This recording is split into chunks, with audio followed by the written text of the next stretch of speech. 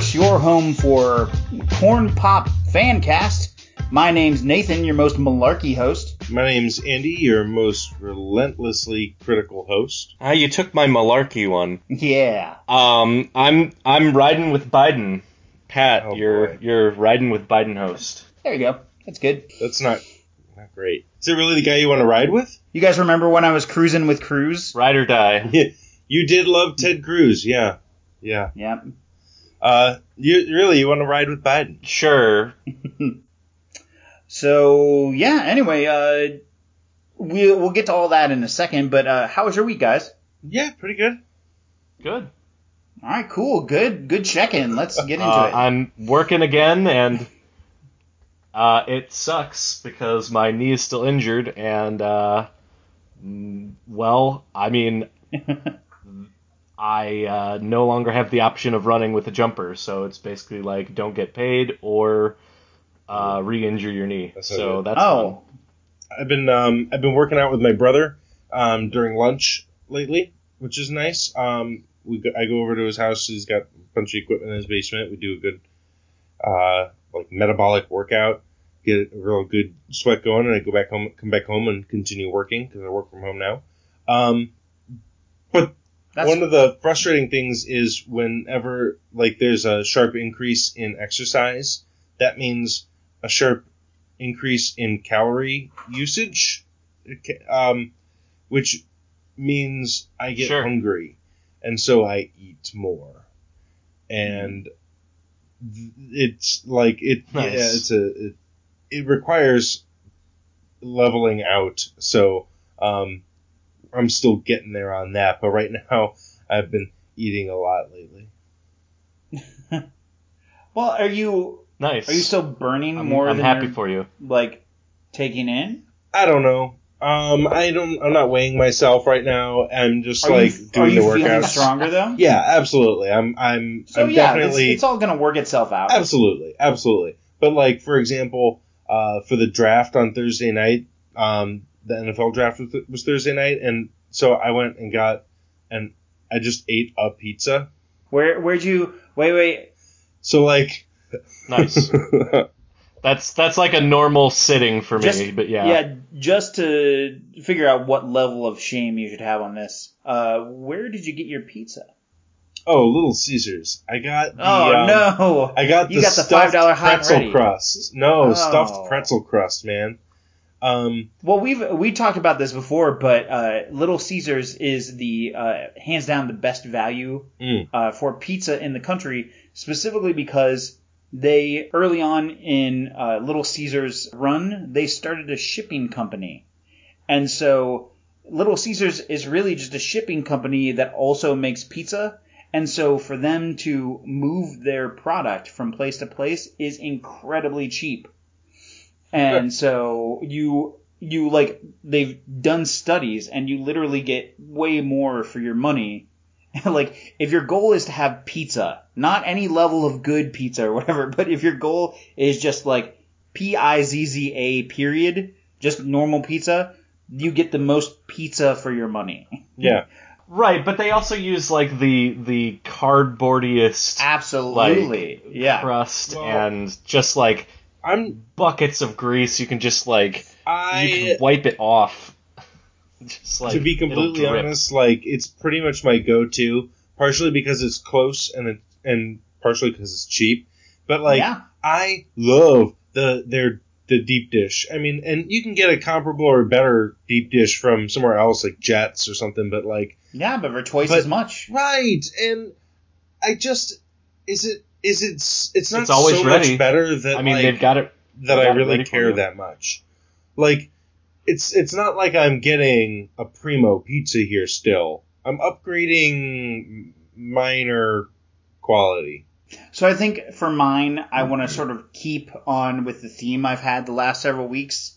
My aunt, unfortunately, died last week, just the morning after we recorded last.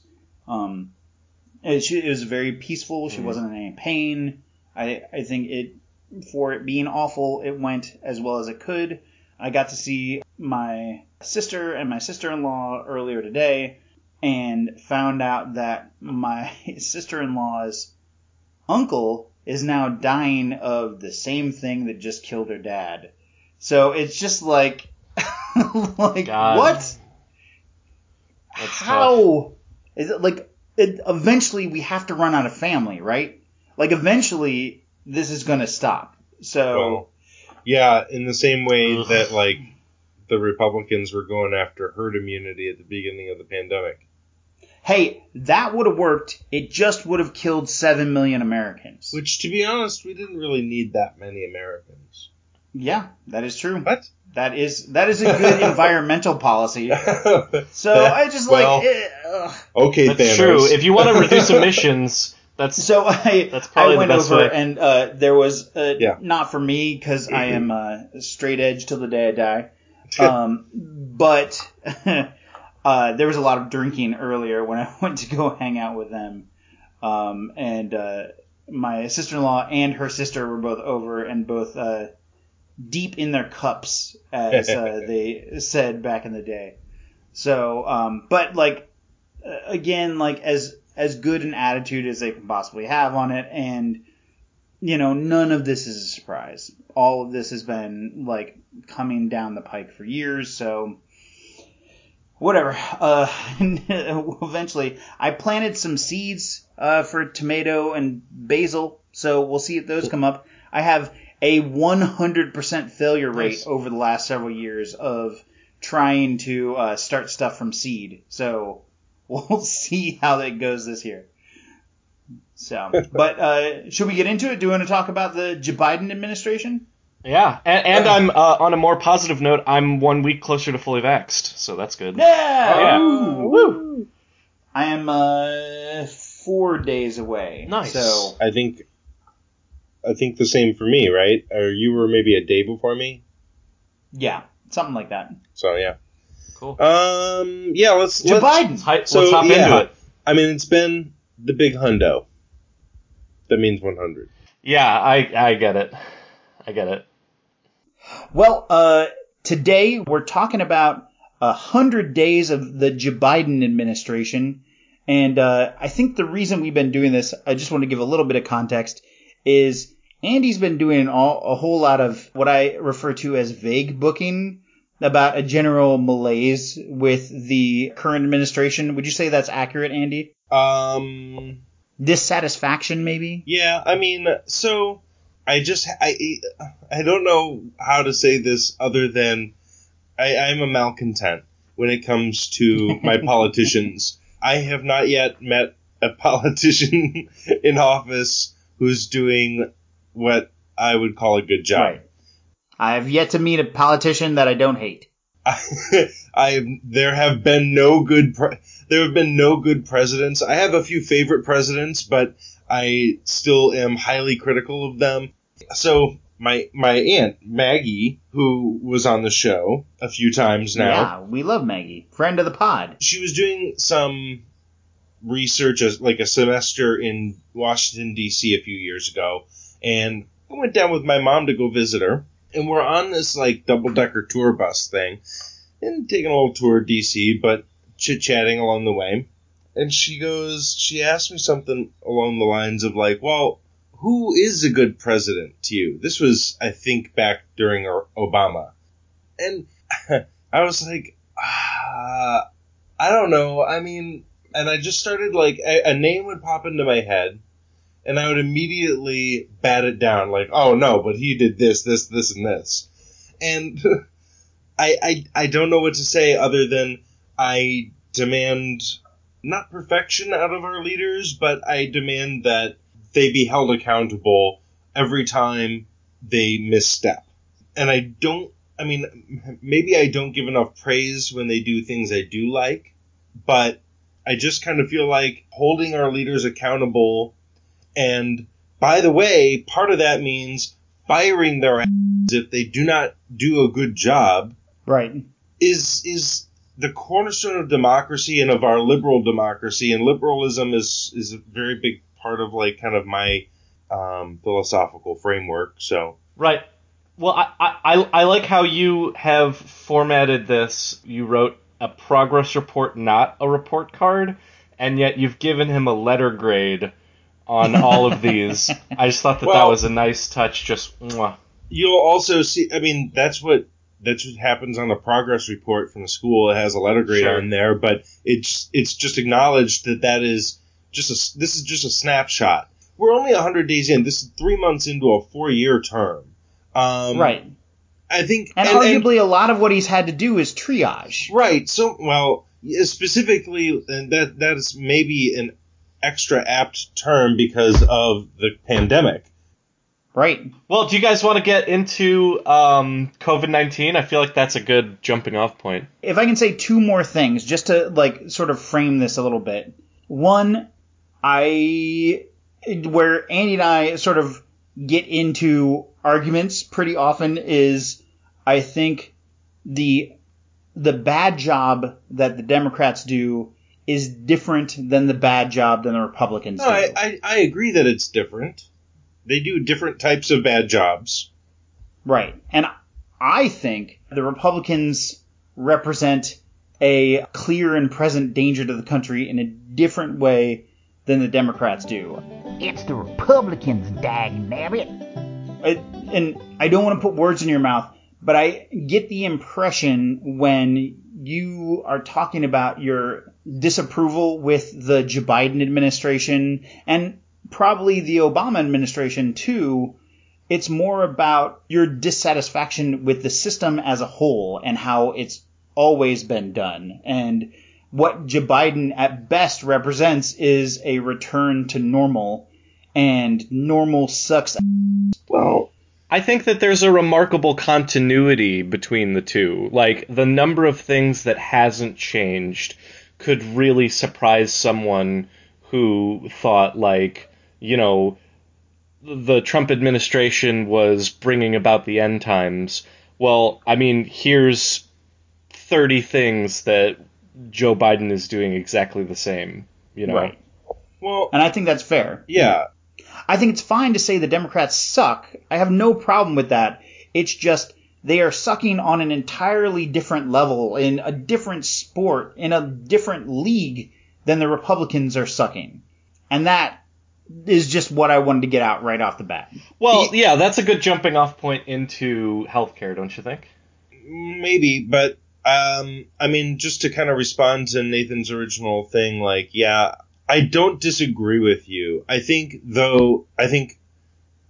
I just, in my head, they are just, it's not this teeter-totter of, like, the one's badness is completely unrelated. You think they're both unacceptable? Well, yeah, I think that, like, their badness, one's badness does not affect or influence or change the size of the other's badness. So, like, I agree that the Republicans have a Mount Everest of WTF going on over there, as the kids say.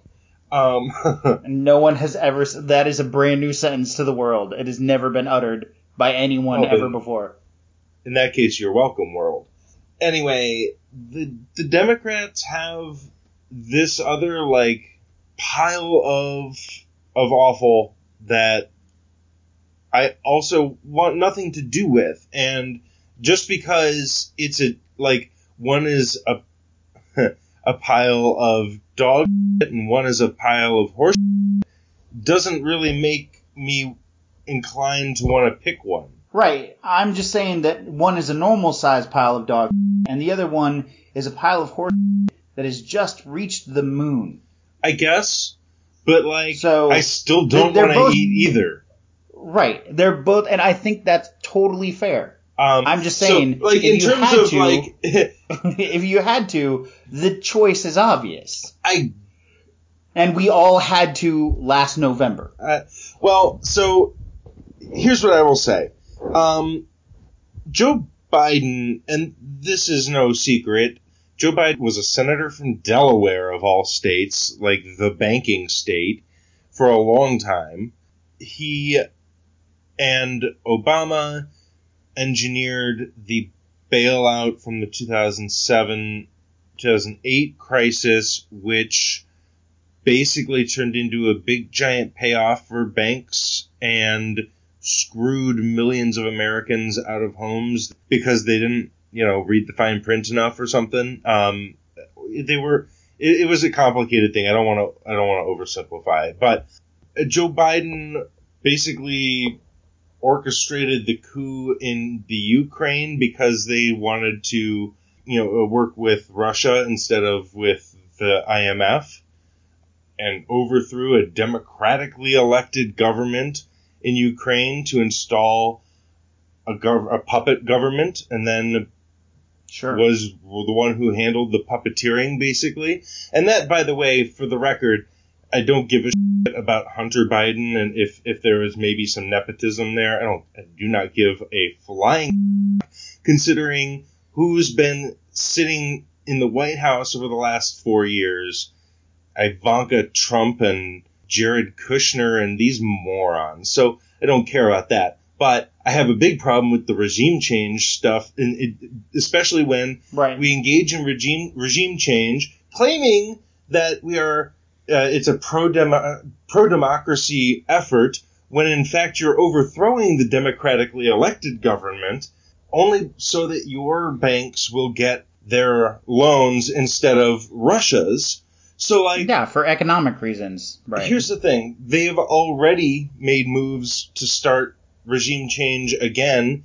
And we'll get into this. But, Joe Biden has this history of, he's not a malicious person. He doesn't really think of it as, doing a lot of harm. And I think that's just because he's been a part of Washington for so long that he doesn't really think of people as people in the same way that we peasants do. And he does. The thing is, though, with Joe Biden, is that out of the Washington politicians, he is certainly one of the more empathetic. And that, I think, has been his biggest accomplishment so far in office. That's not true. That's not having the rhetoric of liking people or getting along with people. It certainly isn't his greatest accomplishment in office so far, but it is up there. So let's get into it. So let's talk, because that's a big part of it. Because, we're not already waist deep. COVID-19 response and healthcare reforms are definitely the one thing that I think Joe Biden has more sympathy than almost anyone else who was on the Democratic primary stage. With his personal history of his losing his wife and daughter in a tragic car accident when he first was elected to the Senate, followed by losing his son in Afghanistan, I believe, or Iraq. No, his son was a veteran who died. He died of cancer. Yeah, that's right, cancer. So he went through the healthcare system. Joe Biden has had to experience this, granted on the cushy healthcare of a senator and vice president, but I think that he gets that our healthcare system does not feel helpful to people. Right. It feels like our adversary, and I think he gets that. So anyway, his big promise regarding, obviously the big healthcare crisis is COVID-19. So right out of the gates, his promise during the campaign was that he would have 100 million shots administered. In March, he doubled that promise to be 220 million. He also promised to open schools and expand testing and vaccine sites.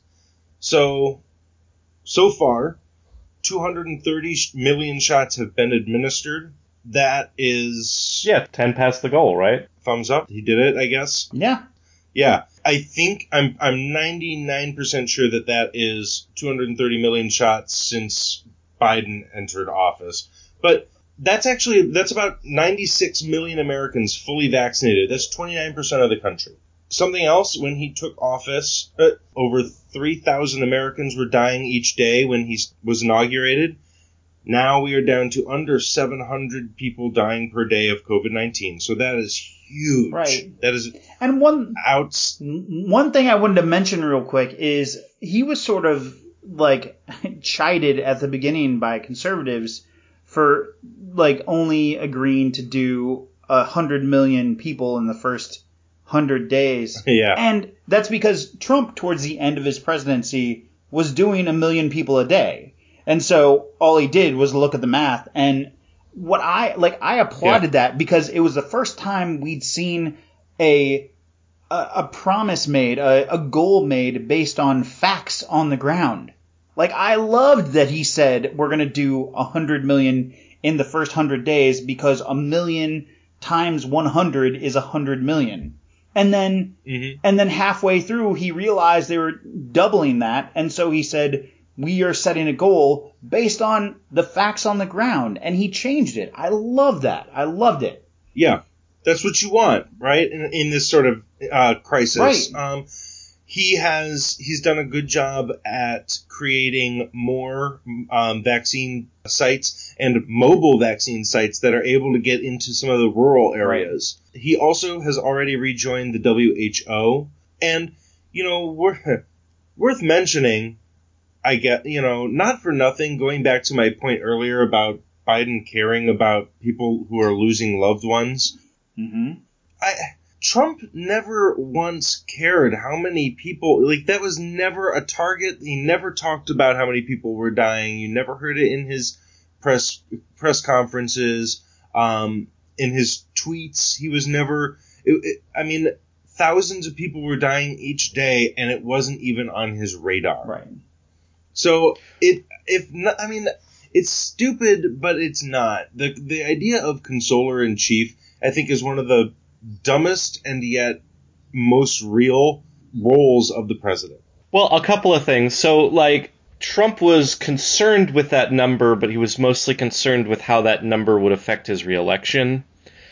But also, I want to say that these are, it's great that we've rejoined the WHO. It's great that we are vaccinating millions of people.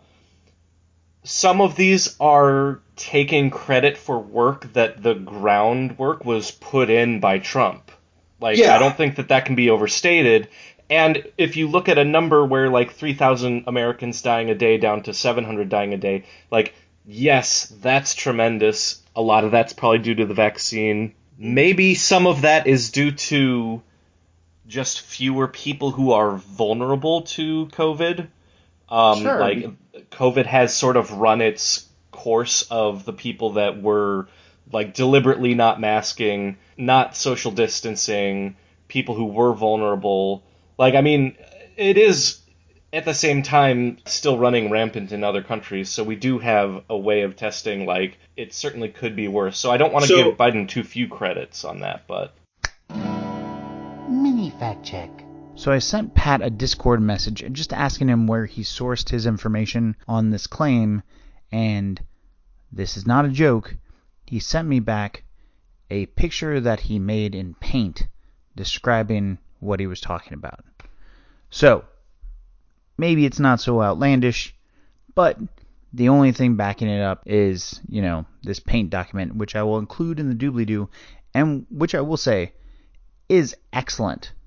Excellent for a Paint document. Mini fact check. What I would say is, with all the variants that are obviously, like you just pointed out, perfectly able to wreak havoc in a country that's already had a big wave, I think that shows that he's doing something right to suppress it. I think, you make a good point about Trump really did lay the groundwork with Operation Warp Speed. Credit where credit's due. Right, but we made a vaccine. Let's be clear about what he did. What he did was set aside some of the red tape for how long it would take to get these vaccines to market. So I think for whatever credit he deserves for that, great. Let's give it to him. But also, he did a thing that anyone would do, and at the same time being the number one source for misinformation about the disease. So he gets a little bit of credit. At the same time, he gets all of the blame that he deserves. Hit the body with a tremendous, whether it's ultraviolet or just very powerful light. And I think you said that has him in check, but you're going to test it. And then I said, supposing you brought the light inside the body, which you can do either through the skin or in some other way. And I think you said you're going to test that, too. Sounds interesting. Right, and then I see the disinfectant, where it knocks it out in a minute, 1 minute. And is there a way we can do something like that by injection inside or almost a cleaning? Because you see it gets on the lungs and it does a tremendous number in the lungs. So it'd be interesting to check that. So that you're going to have to use medical doctors with. But it sounds interesting to me. And something else to mention is that the first 30% of Americans were going to be pushing to get in the front of the line in the first place, regardless of anything Biden did. The real test is going to be getting the last 30% of Americans vaccinated, the hesitant 30%, the third of Americans who are either concerned about vaccines in general because of reasons, concerned about microchips from Bill Gates, which I gotta say so far I've liked mine. Right. Like thank you, Bill. Also, there's a huge portion of the black population that has been basically screwed in everything healthcare even more than everyone else for however many decades. There's a lot of reasons why people still don't trust this stuff. When you have the AstraZeneca and the Johnson & Johnson vaccines getting paused, and it creates a lot of hysteria when in an environment right now that's already tense as shit. Right. I don't want to muck us up on this topic too much because, we still have a lot to cover. But, I do want to say that, we didn't test these vaccines for long-term effects. We couldn't have. Right. We literally have not had time to test these vaccines for long-term effects. So, I don't encourage anyone to be hesitant on the vaccine, but I guess we'll have to see what the long-term effects are. We're just going to have to deal with that as opposed to dealing with COVID. So one other thing I want to mention on the topic of COVID-19 and healthcare is Biden, going back to the campaign, Biden was proposing pretty moderate adjustments to Obamacare, to the Affordable Care Act in the first place. He was not really toting big sweeping changes. I think he flirted with the public option idea, just to give you some idea just how much he is in your corner on health. No, he's never been on board with it. The idea that I want to eliminate private insurance, the reason why I had such a fight with 20 candidates for the nomination was I support private insurance. No, he's not. And obviously in terms of everything, that dealing with the pandemic comes first, but there hasn't been a peep on anything out of the Biden administration about any sort of healthcare reforms to the Affordable Care Act until his State of the Union speech, where he did start talking a little bit about trying to expand Medicare to help bring down drug prices. Sure. Which makes, whatever sense because of whatever funding he gets from Big Pharma.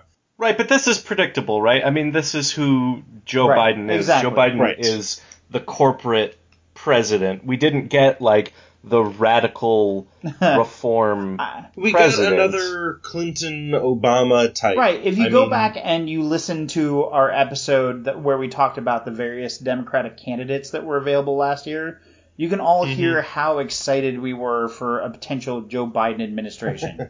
I think for all of us, he was right there, just barely above Michael Bloomberg. Right. He was everybody's second to last choice after Bloomberg. That's always what it was. But it just turns out that the second to last choice of Democrats was infinitely better than the only choice we had otherwise. Listen. Can I just say really quickly, because I hate that every time that we say, well, this is the system we have, it just reinforces it. But anyway, that's not the point I was going to make. Yeah. The point I was going to make is I voted for Joe Biden because he was the best candidate on the ticket or on the ballot to me. Right. It's not one or the other. It's here are the candidates. Which one is the best? Joe Biden was that. It's not a high bar, but he was that this time. We can talk about that, and I still want to do. Anyway, we're planning on. It's just a pet peeve. We're planning on doing an episode about what you should be doing now before election season rolls around again, so that you can start making changes. But the thing is, once you're locked into those two candidates, certainly this last time, because your options were Trump or Biden, it was a binary choice. And so we've had this discussion on the podcast many, many times. But right now we need to be like, if that's important to you, what you need to be doing is doing the work so that way you don't have a binary choice next time. So letter grade? So I give him a tentative B+. I think he's been doing a good solid job on pandemic relief. As the pandemic goes away and it's moving forward, that grade could drop if he does not, if he doesn't do anything else to help with healthcare. Right. I was going to ask, is this a healthcare grade that's just like wildly tilted towards coronavirus now? Well, yeah, because that's the healthcare crisis on the board. If he were, I think it's understandable that he hasn't done anything more broad for healthcare reform yet because of the pandemic. But as that fades into the background, there are big reforms needed to our healthcare system. Right. So we'll see. Based on what he said on the campaign trail, my guess is he's going to go from a B to an F awfully quick. I don't disagree. I think he's probably going to drop off quite a bit, but we shall see. We'll get to a couple things later that, well, actually here, coming up. So it brings me to economics. His economic stuff is all focused around Build Back Better. So far, they have passed, Biden and congressional Democrats have passed the Partisan American Rescue Plan, which allocates $1.9 trillion to create jobs. About 1 million jobs were created in March alone. Unemployment has dropped. GDP has grown astronomically, about 7%, depending on what source, give or take. So, coming out of a deep recession does kind of grease the wheels on that kind of economic growth a little bit. But if we peek back in history to the 2008 recovery that he and Obama orchestrated, it was slow. And experts in retrospect have mostly said too slow. They should have done more. They could have done more. Fact check. And welcome back to Fact Check. So first of all, Andy's right. If you take the last 11 recessions since the Depression, you get an average length of 27 months. Under Obama, it took just over 76 months for the recession to recover all its jobs. Second of all, though, Andy's wrong. According to a 2019 study out of Stanford that you'll find in the doobly-doo, not all recessions are the same. What the researchers found is that a specific type of recession can take much longer to recover from, and those recessions involve credit bubbles and busts. Specifically, financial crises that involve a surge or bubble in easy credit followed by big losses, panicky reversals, and credit crunches. This description fits the 2009 housing market crisis perfectly, and following these guidelines, the recovery actually happened a little faster than you might expect it to have happened. So was Andy right or wrong? You be the judge. Anyway, let's get back to the show. Fact check. But slow, and so slow Biden and steady, is trying right? to do more now. It went up basically his entire presidency. It was steady. It was steady around, I think, 3 to 4% growth year over year under Obama for most of that time, which is good. And that growth continued on into the Trump presidency. Until he started to destroy it with his tax cuts and then with his, I'm using air quotes here, but his pandemic response. Yeah, so it seems like the big, bold plan is doing what it's supposed to and make bigger, affect the economic growth faster. So that's the American Rescue Plan. He has also rolled out and announced parts of his upcoming American Jobs Plan and the American Families Plan. So we've got Rescue, Jobs, Families, which those other two combined will spend about another $4 trillion. Trillion with a T. So that's around $6 trillion. And a lot of these things are going to, so at least the way he conceives it, and we haven't seen these plans, so we don't know exactly what's going to be in them and how they're going to be put together.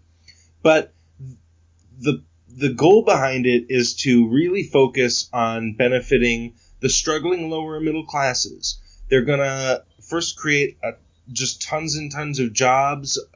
In his State of the Union, he said 75% of the jobs created will not even require an associate's degree. So jobs that anyone can get.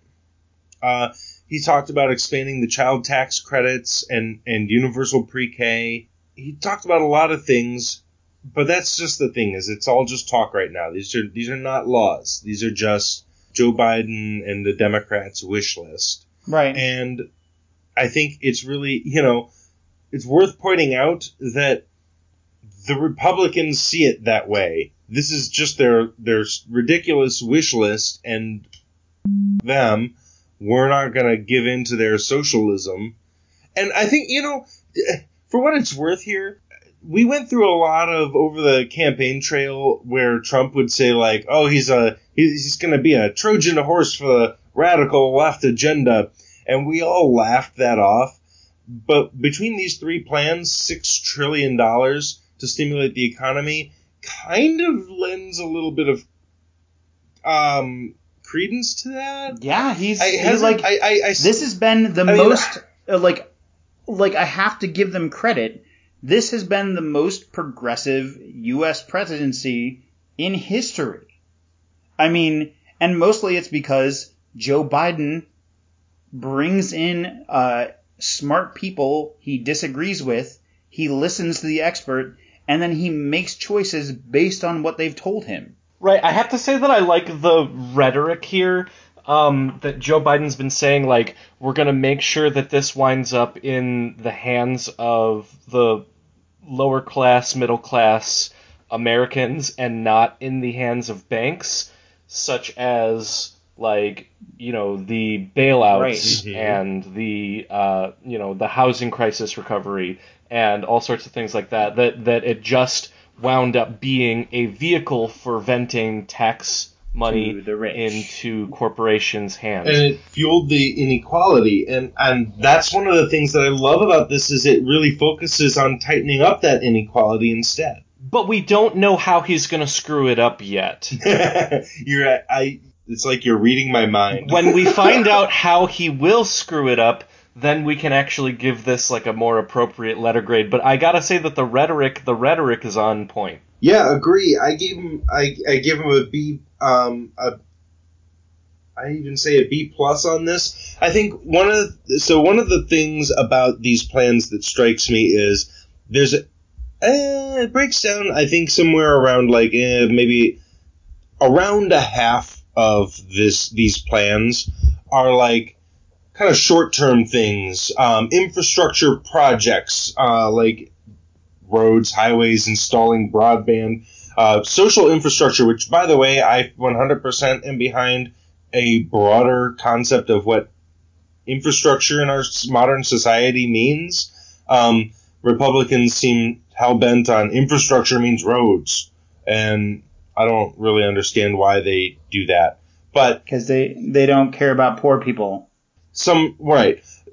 A huge chunk of this stuff is very specifically and very clearly get us out of this recession type legislating.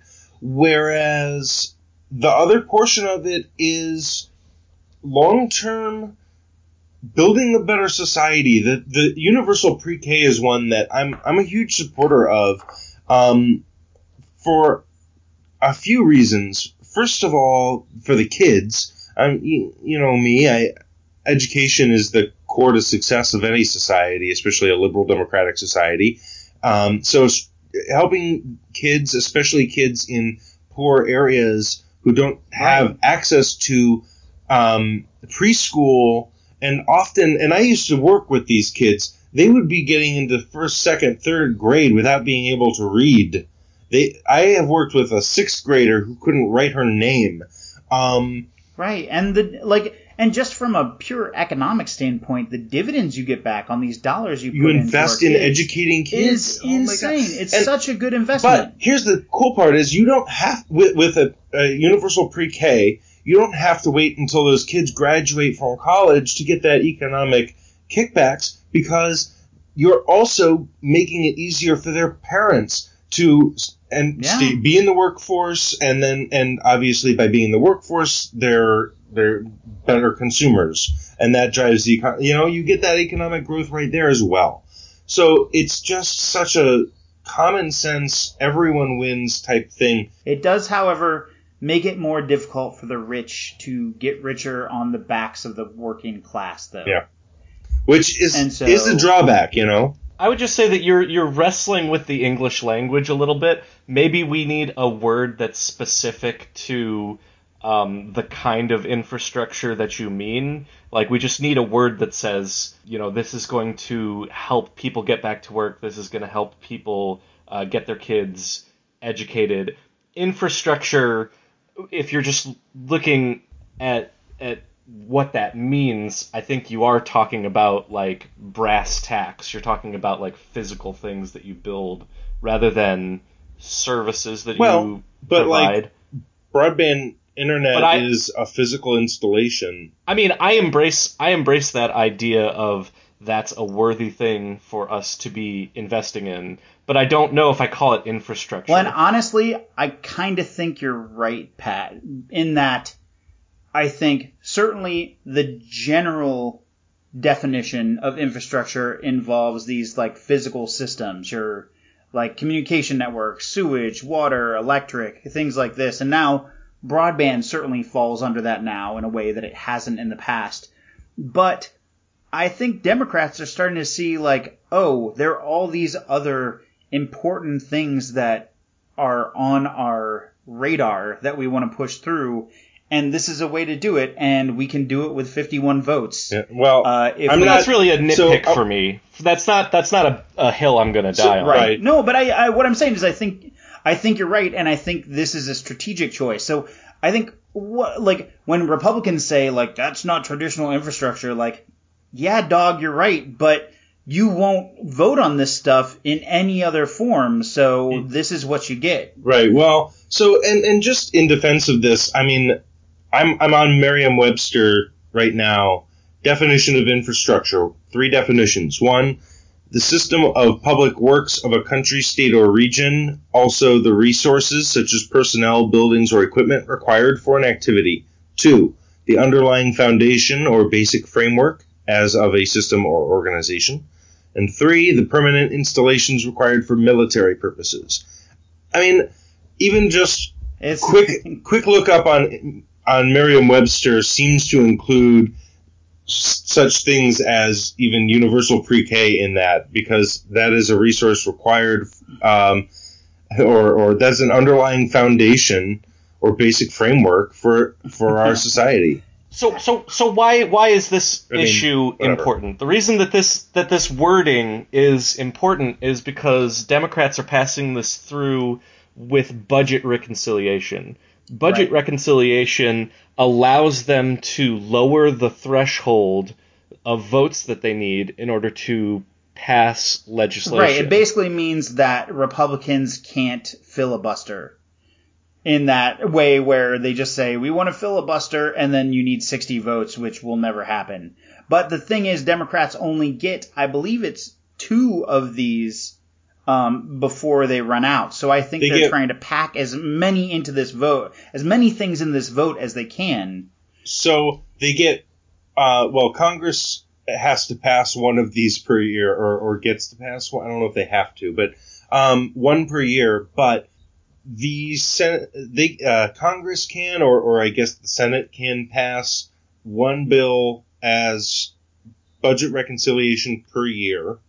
However, the Senate parliamentarian, Elizabeth McDonough, decided that this year the Senate could pass two because they didn't pass one last year for reasons. Okay. Because that sounds good. I don't know, something happened in whatever last year was. I don't remember. And it has to do with the budget. If you're going to use this rule in order to push legislation through, right, it has to be about money. Well, yeah, there's actually three. Technically, I think they can pass three budget reconciliation bills, but there's three different types, and really they only pass one of those. Spending, revenue, and the federal debt limit. Thank you. They haven't passed anything on the debt in decades now, I think. Spending is the main one that matters, and then what was it, taxing? Yeah, spending, revenue, and federal debt limit. Yeah, revenue. So, like, they're not passing anything to raise taxes, and they're not passing anything to raise the debt limit. So, those two types of budget reconciliation largely go unused.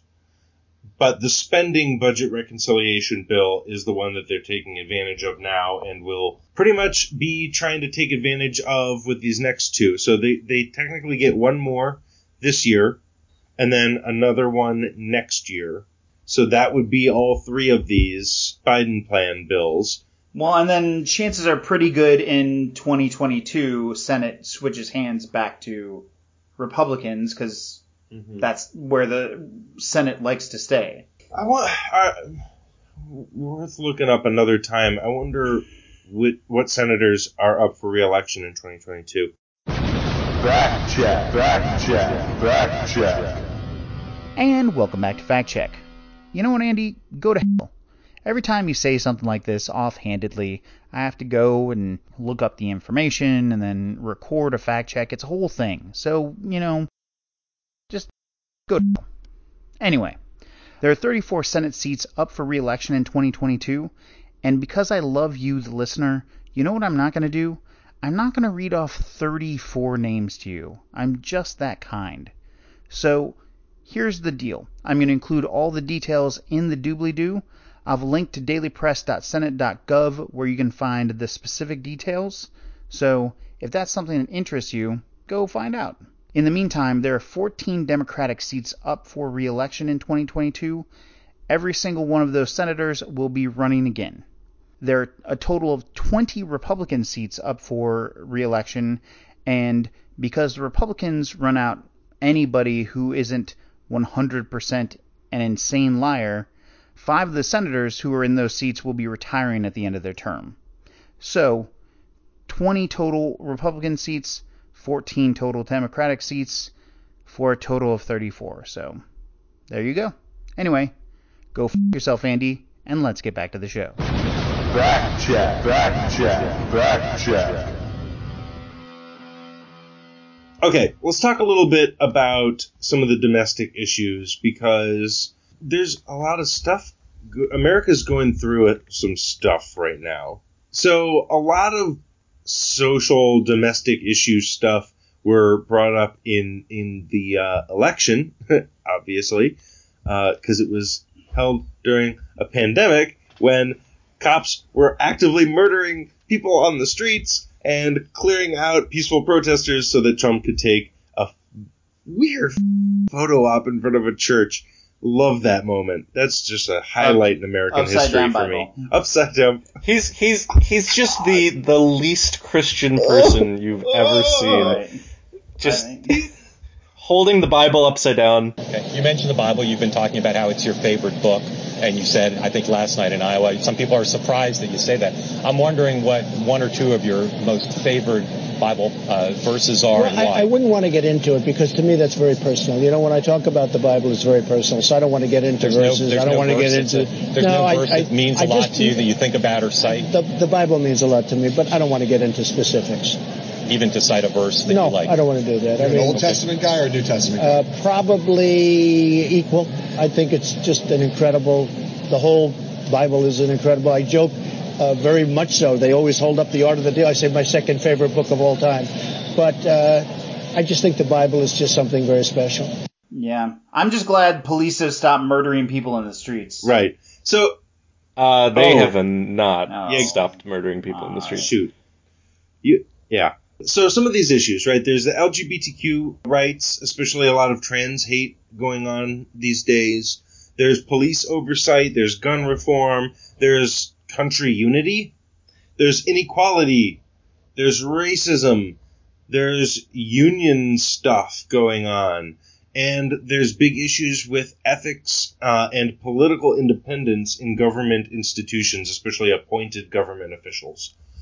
So real quick, in terms of LGBTQ stuff, he did reverse the trans military ban, and he appointed the first trans person to it's not a cabinet level position, I don't think, but it's like one of those senior government officials. I think it is. It's a junior cabinet level position. Oh, is it a junior? Yes. Anyway, so like a very high ranking government official, first trans person to be that high, or openly trans person to be that high in government, which is awesome.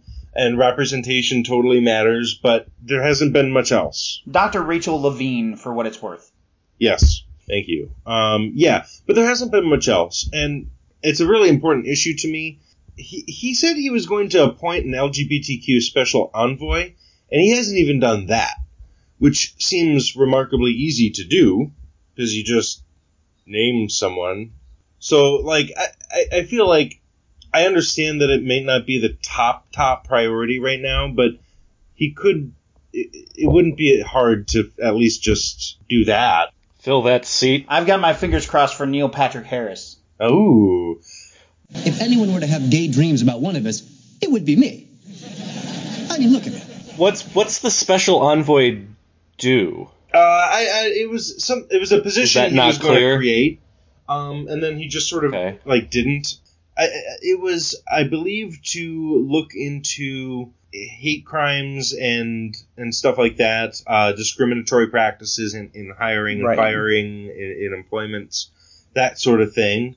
But I don't know that it was super clear. I didn't really read much details on that.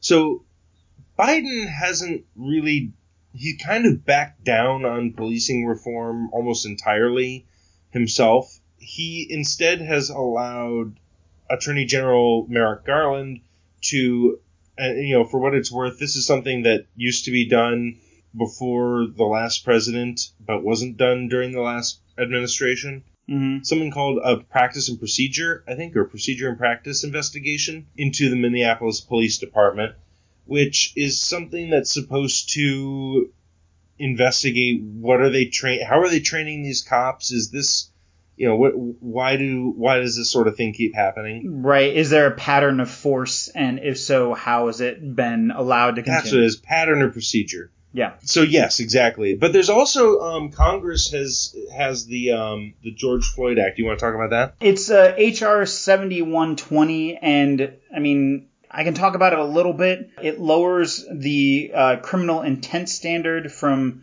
willful to knowing or reckless. Yeah. It limits qualified immunity as a defense to liability in a private civil action against law enforcement officers, state correctional officers, etc. It authorized the Department of Justice to issue subpoenas in investigations of police departments for a pattern or practice of discrimination. That might sound familiar. Basically, it makes it easier to hold police accountable when they commit acts of violence. Yeah, the biggest part of that to me is the first one you said, which is a big part of why Derek Chauvin was convicted and is going to be a big thing in future conversations about this. The criminal intent standard from being willful to knowing. Yeah, you just have to know that what you're doing could hurt or kill this person. You don't have to be intending to kill or hurt them. Right. You just have to be aware that you can. Right. You put your knee on their neck for 9.5 minutes, there's a reasonable expectation that you would know that would kill a person. Yes. and you should be held responsible. And whether or not you meant to kill him. Right. I want to tie this back to Biden. Is this one of Biden's big policy issues? Is this something that Biden's in favor of and proposing? Absolutely. He's called for it from the podium multiple times. Take this up and pass this. Yeah. Okay, great. Last summer, together with Senator Cory Booker and Representative Karen Bass, I introduced the George Floyd Justice and Policing Act. This bill would hold law enforcement accountable and help build trust between law enforcement and our communities. This bill is part of George Floyd's legacy. The President and I will continue to urge the Senate to pass this legislation, not as a panacea for every problem, but as a start. This work is long overdue. America has a long history of systemic racism. Black Americans, and black men in particular, have been treated throughout the course of our history as less than human. Black men are fathers and brothers and sons and uncles and grandfathers and friends and neighbors. Their lives must be valued in our education system, in our healthcare system, in our housing system, in our economic system, in our criminal justice system, in our nation. Full stop. It was introduced in the House last June 8th of last year. So it's been there and nothing's happened with it. Right. My fellow Americans, we have to come together to rebuild trust between law enforcement and the people they serve, to root out systemic racism in our criminal justice system, and to enact police reform in George Floyd's name that passed the House already. I know Republicans have their own ideas and are engaged in the very productive discussions with Democrats in the Senate. We need to work together to find a consensus. But let's get it done next month, by the first anniversary of George Floyd's death. Yeah, no, it's not a new bill. Well, I mean, it's fairly, I guess it's less than a year old, but Right. But it's not a Biden new bill. Yeah, it was introduced under the Trump administration. But that's just the thing is Biden really has, and also same thing with gun reform. Biden and a few other things. He seems to he wants to let the Attorney General run the Justice Department, which I love that. Yeah. Because it's like what he said while he's on the campaign trail, and he's reiterated it since then, is that I will not do what this president does and use the Justice Department as my vehicle to insist that something happened. There are a number of investigations that I've read about that are at a state level. There's nothing at all I can or cannot do about that. it's not his private organization to do what he wants with. Like, they uphold the law. They investigate the law based on how they see fit. It's not his place to say, go after this person or don't go after this person for that matter. Right. Well, and the other side of that coin is Merrick Garland, who I am falling in love with him as Attorney General right now, because what he keeps talking about is, and he's always been like, he's just always been a hell of a guy, like a high character kind of person. Right. But he keeps talking about how the Justice Department needs to be seen, like, they need to try to be seen being fair. Right. And because, and he's saying it without saying it, but because whoever the last person was in office, I can't think of his name, Carter or her Carter? name, I'm not sure, was using as we just kind of have been pointing out for the last year and a half on this podcast, using the Justice Department as his personal legal firm. And firing anyone who won't.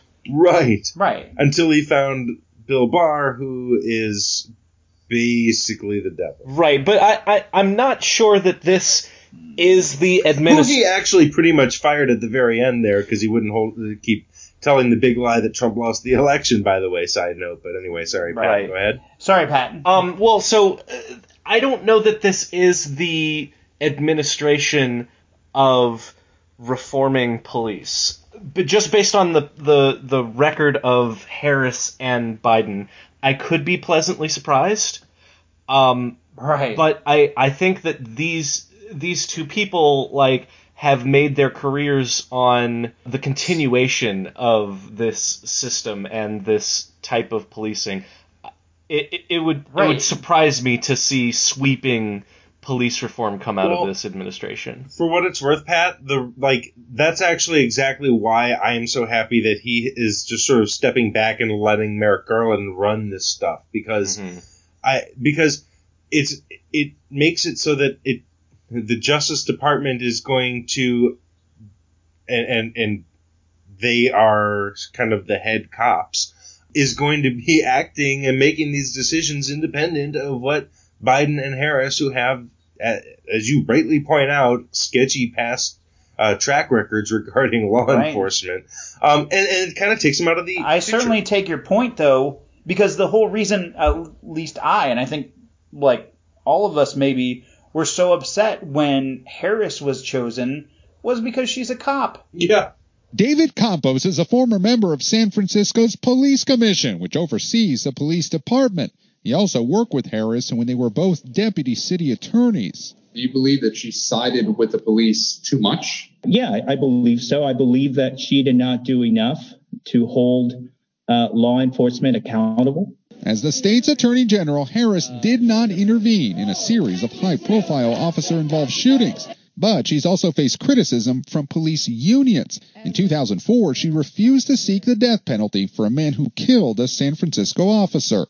I mean, she's worked with cops in the past. She was a prosecutor. She has defended cops. She has had a super sketchy past. But I will say this administration has surprised me multiple times since they took over. So I don't know. I genuinely don't know. But again, what they're going to do. So far, all they've really done is bark at Congress. So moving on to the next thing, same issue here with gun reform.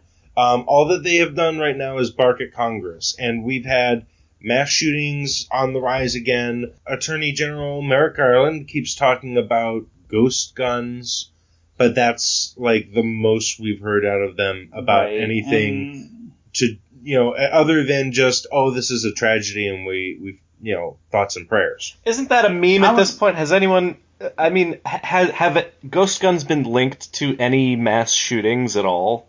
That's the thing. I don't think that this is a real issue. I think that this is a meme at this point.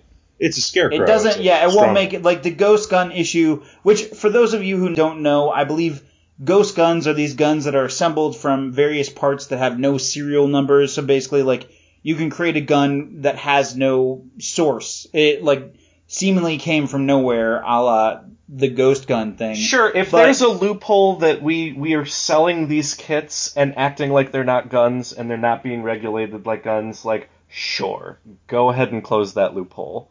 I'm not even pro any gun legislation, and I'll approve of that. Right. But I also I think that's probably best practices. I also think that universal background checks is best practice, and I think it's a good thing to introduce. I think it certainly has the, 90% plus approve of it happening. But the thing is, I don't know that it's going to have that much of an effect ultimately on, mass shootings or, violence in general. I think we should introduce as many best practices as we can, but, let's not pretend the ghost guns are going to save a ton of lives. 100%. People are just going to find a different way to get that gun. Right.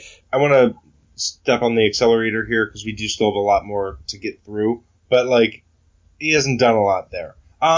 Unity. National unity. Yikes. One of his big things was Biden wants to, try and heal the soul of the nation, and he wants to try and reunite the two political parties in their quest for political domination and total domination over our lives. So far, the Republicans have valiantly resisted that effort.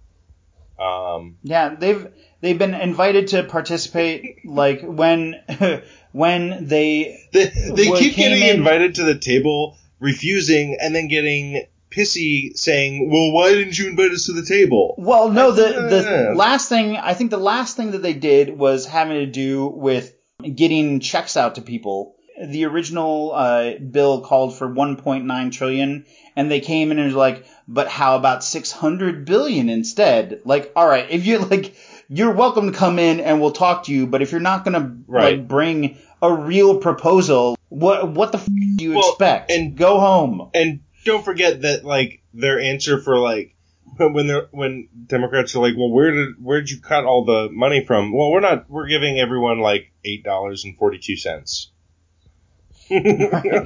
Oh, but our corporate friends, they're gonna get billions of dollars in tax. So, yeah, I think it's a good goal to try and have the two parties work together, but when you have one party that doesn't want to do that, you can't force them to come to the table. Right. You can't you can't make the Republicans act in good faith if they don't want to. And I think that the Democrats are more or less handling it appropriately here, where they are, in the House, they're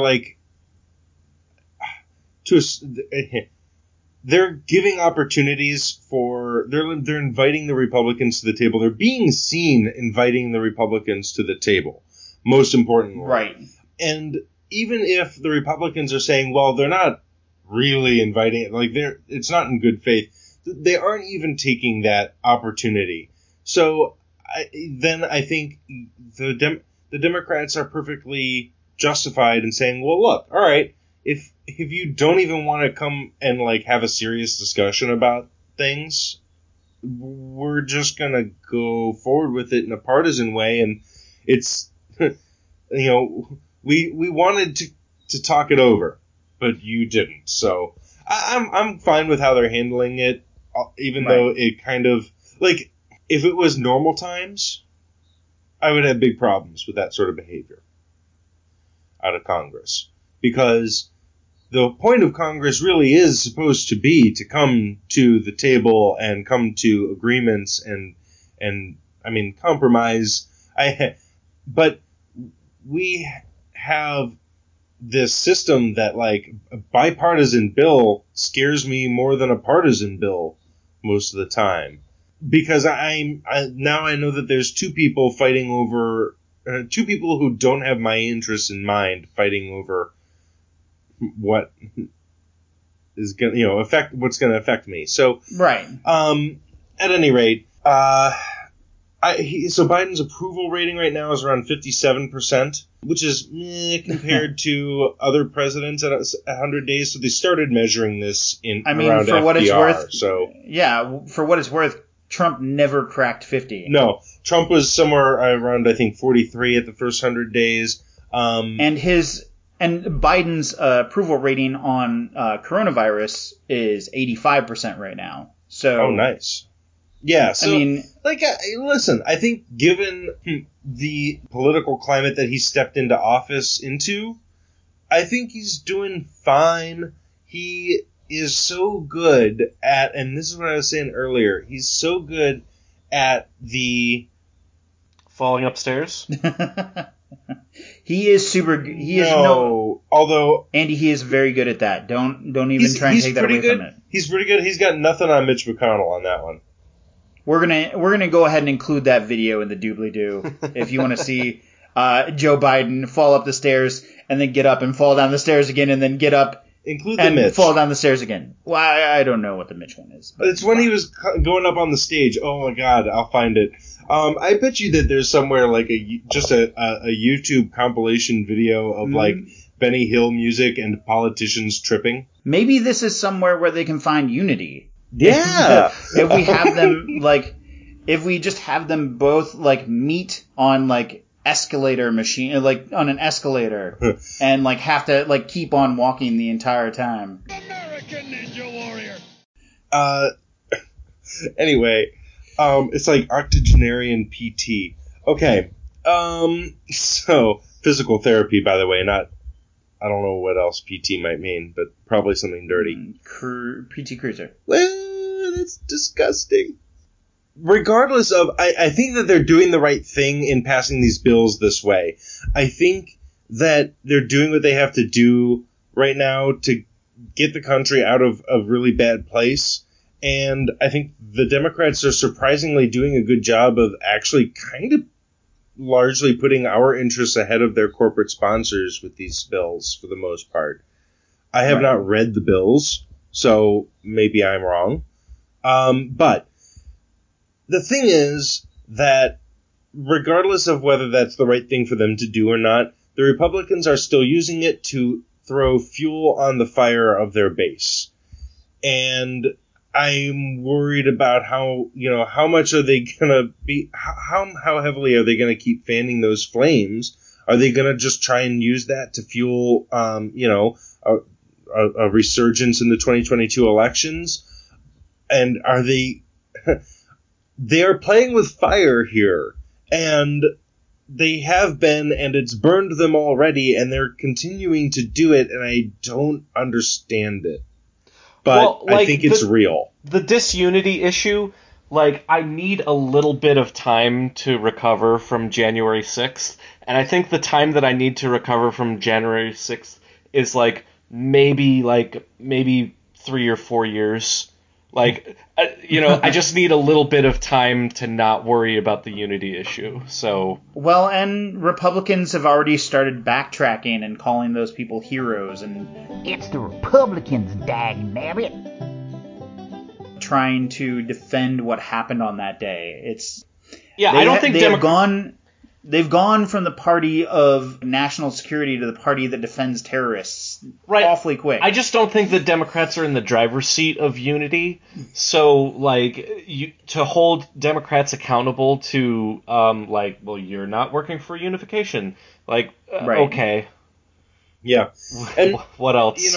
I think, and listeners, check out Lee Drutman. I think I've brought him up before, but he's an author, wrote a book called The Two-Party Doom Loop, where he outlines very well how this spiral could very well lead to breaking up of the two-party system. I don't want to get my hopes up too much because it's like if the Browns won the Super Bowl. It's just not going to happen. Right. All right. One other thing I need to mention on domestic issues. He did this executive order that requires appointees to take an oath to be ethical, which, I understand that there's not, a lot you can do. It's complicated to try to rebuild faith in the watchdogs built into the government, like the inspector generals that are there. If those inspector generals can get fired if they open an investigation, fired by the president for opening an investigation into the president or one of the president's friends, then that's a big problem. And I don't really have a good solution, but making them promise not to be naughty is probably not going to solve the issue. Snoochie boochies. Who the talks like that? That is fucking baby talk. No, but I think it's fine.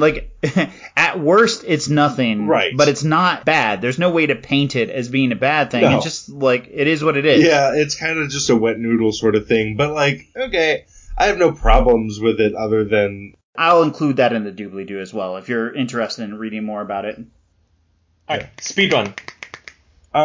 So overall, okay, domestic issues, I'm giving him a C- on domestic issues. Basically, well, I guess he's not actively inciting violence, so he's got that going for him. And we fight. We fight like hell. And if you don't fight like hell, you're not going to have a country anymore. Hey, already better than the previous administration, so. Yes, it's sad that that's a win. Okay, foreign relations. Oh, this is great. Okay, so his promises were to rejoin and rebuild our position of prominence and trustworthiness in international organizations, such as the WHO, Paris Climate Accords, the Iran nuclear deal, reestablishing our prominence in NATO, etc.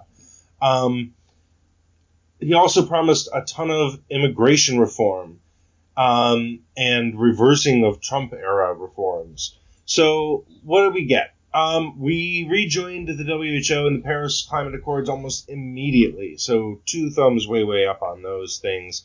Granted, they both need to be improved themselves. Being a part of them is the way to be, not by just leaving. We have not rejoined the Iran nuclear deal yet. They're working on it. We'll see. This is going to be a contentious issue. He did reverse Trump's anti-Muslim bans and some of his other racist bullshit that made it easier to arrest and deport immigrants. Well, but also just on stopping and arresting and deporting immigrants that Trump encouraged with some of his executive orders. Right. Some of the more aggressive ICE actions have been paused, at least. Yes. And he did also stop production on that dumb f***ing wall. The dumb wall, did you guys see the story about how people have been using $5 worth of materials to build these makeshift ladders to get over the wall, and that the ladders are so cheap to make that they just leave them at the wall? Nice. It is ludicrous. It costs $12 million a mile to make and costs $5 to beat. It's ridiculous. Mini fact check. Try around 20 million per mile. That information and information about how to build your own $5 ladder will all be in the doobly-doo. Mini fact check. So, meanwhile, while all this is going on, there's this huge pileup at the southern border, and this is a very complicated issue, and I don't know that we really have enough time to get into all the nuances of this in this episode. We for sure don't. I would love to maybe explore this some more in a later episode, but basically, the monstrous policies of the last administration have gone away, and people know about that.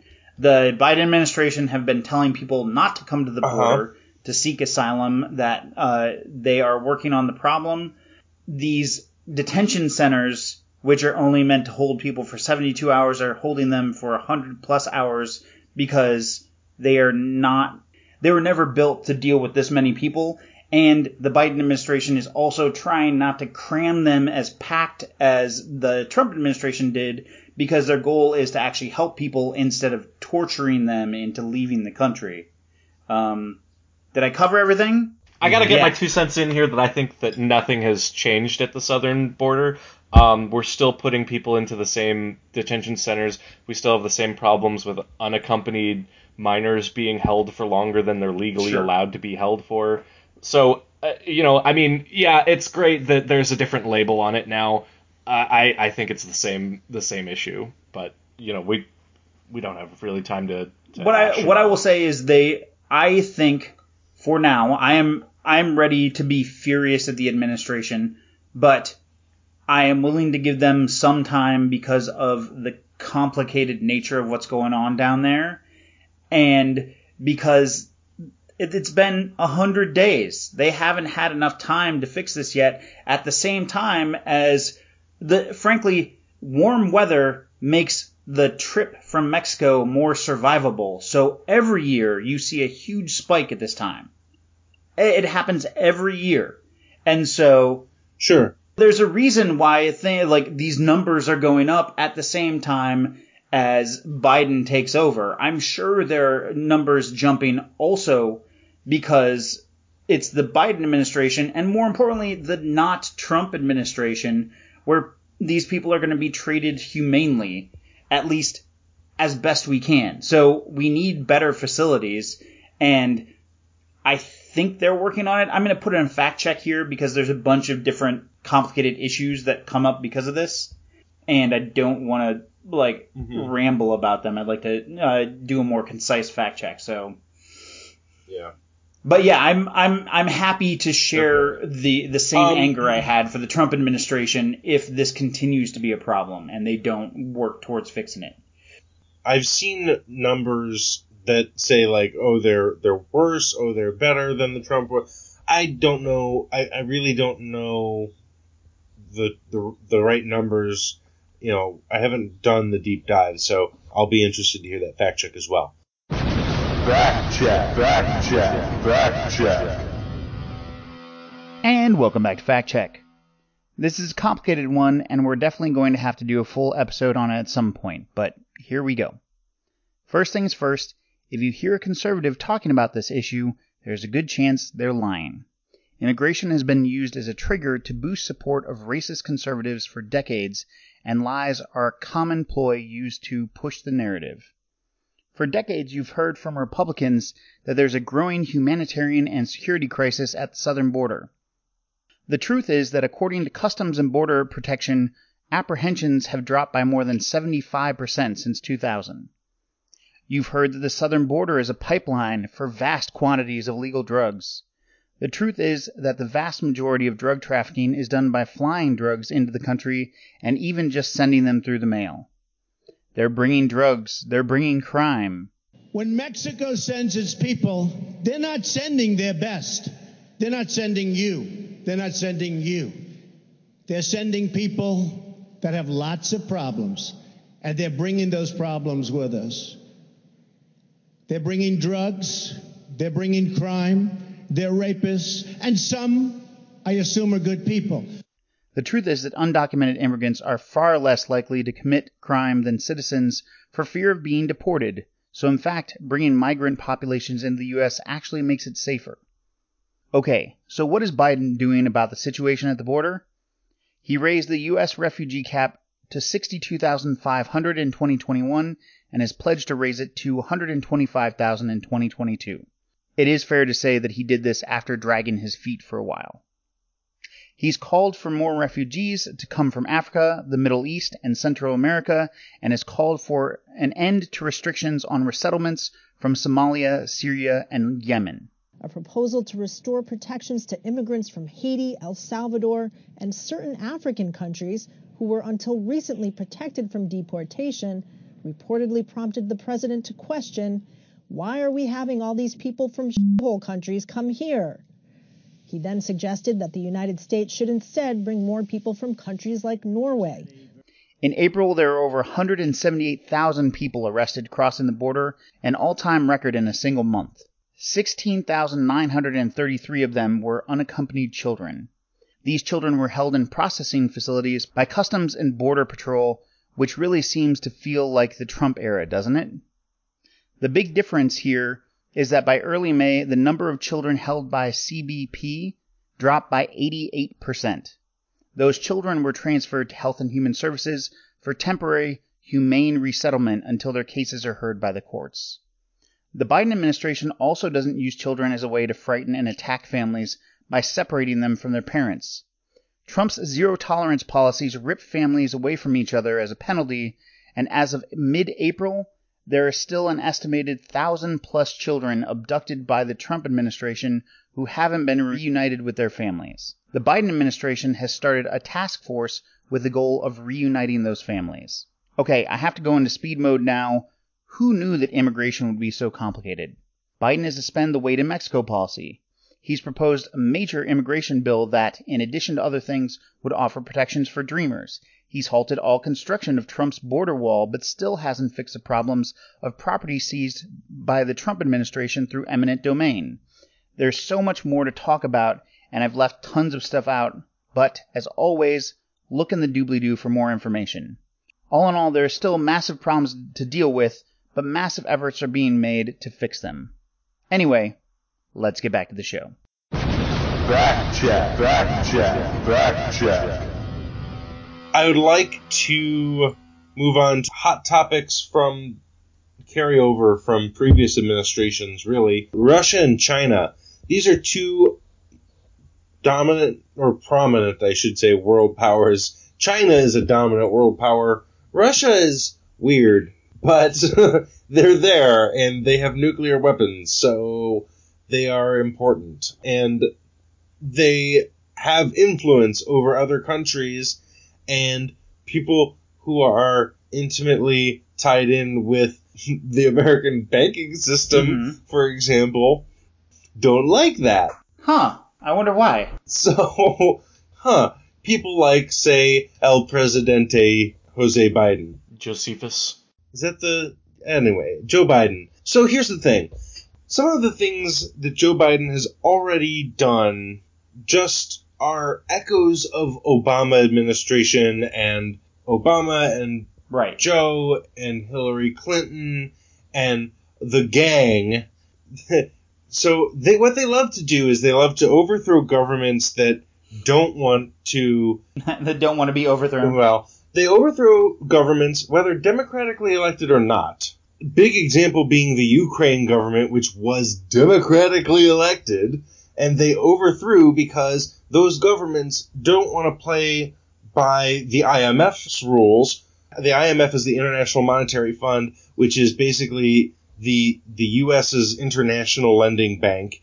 So people like Biden and Hillary Clinton, they are on boards with these people. Like this is their group, their network of people. And if these countries don't make the economic reforms that the IMF wants, basically privatizing natural resource mining, for example, natural gas mining in Ukraine was the big thing, then they won't give these countries money, and these countries can't run their economies and can't function because these are not productive countries yet. And so then they want to turn to Russia because Russia will give them the money. And that's when we step in, overthrow their government, and put in new people who will play by the IMF's rules. Fact check, fact check, fact check. And welcome back to Fact Check. I'm going to try and keep this one a little short. I'll probably fail, but at least shorter than the last one anyway. So, what source is Andy using when he says the U.S. just overthrows any regime that doesn't play nice with the IMF? It turns out a lot. Like, way, way too many. I asked him for some sources, and he just kept on sending them, well after I could continue using them, so you know the drill, doobly-doo. Anyway, so what they do is, the IMF/World Bank lends massive amounts of money to these developing countries, and when they can't pay them back, they force them to implement reforms to privatize national industries, especially valuable resource industries. And then one day he was shooting at some food, and up through the ground come a bubbling crude oil, that is, black gold, Texas tea. And if they resist and turn to Russia or China, we overthrow them and replace them with whoever we want. Ukraine is the simplest version of this. Let's meet Victoria Nuland, Assistant Secretary of State at the time, and as we speak, currently serving as Undersecretary of State for Political Affairs. Let's also meet Jeffrey Pyatt, U.S. Ambassador to Ukraine at the time and current Ambassador to Greece. They had a fun little phone call about overthrowing the Ukrainian government that ended up being leaked. I think Yats is the guy who's got the economic experience, the governing experience. He's the guy, what he needs is Klitsch and Tony Book on the outside. He needs to be talking to them 4 times a week. I just think Klitsch going in, he's going to be at that level working for Yatsenyuk. It's just not going to work. Yeah, no, I think that's right. Okay, good. I can't remember if I told you this or if I only told Washington this, that when I talked to Jeff Feltman this morning, he had a new name for the UN guy, Robert Seri. Did I write you that this morning? Yeah, okay. I saw that. He's now gotten both Seri and Ban Ki-moon to agree that Seri could come in Monday or Tuesday. Okay. So that would be great, I think, to help glue this thing and have the UN help glue it and, the EU. I think we want to try to get somebody with an international personality to come out here and help to midwife this thing. And then the other issue is some kind of outreach to Yanukovych, but we probably regroup on that tomorrow as we see how things start to fall into place. So on that piece, Jeff, when I wrote the note, Sullivan's come back to me, VFR, saying you need Biden, and I said probably tomorrow for an attaboy and to get the deets to stick. So Okay. Biden's willing. Okay, great. All right. Thanks. So Okay. Biden's willing. Biden's willing. Biden's willing.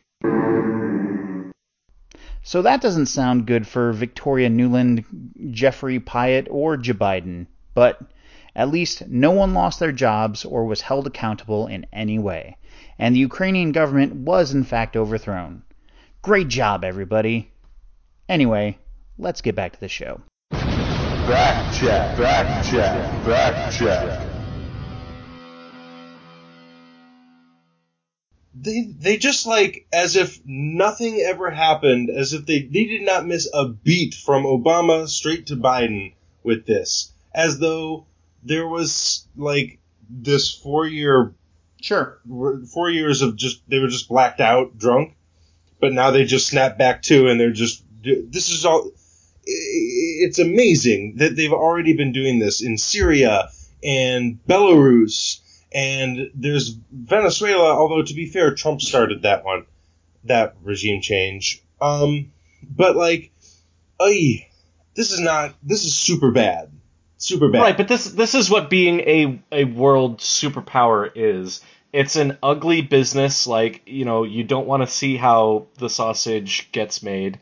Like, obviously I don't support, adventurism in other countries and, violently overthrowing their government. But you have to look at it like, America would not be the dominant global superpower that it is without getting its hands dirty. Like, so you can't really have one without the other. Okay, here's the thing. They say that it's to promote democracy, which is bullshit, because they overthrow democratically elected governments and put in their own that aren't democratically elected, but they're just stuck there by us because they'll play with us. So can you start using specifics? Like, which governments are you talking about? Okay, so the best example that I can think of this is Ukraine, and this happened during the Obama administration. Biden was the vice president at the time, obviously, and was in charge of this operation. And I am absolutely and utterly terrible with the names of these guys. So I'm going to force Nathan to do a fact check and make him figure out how to pronounce them.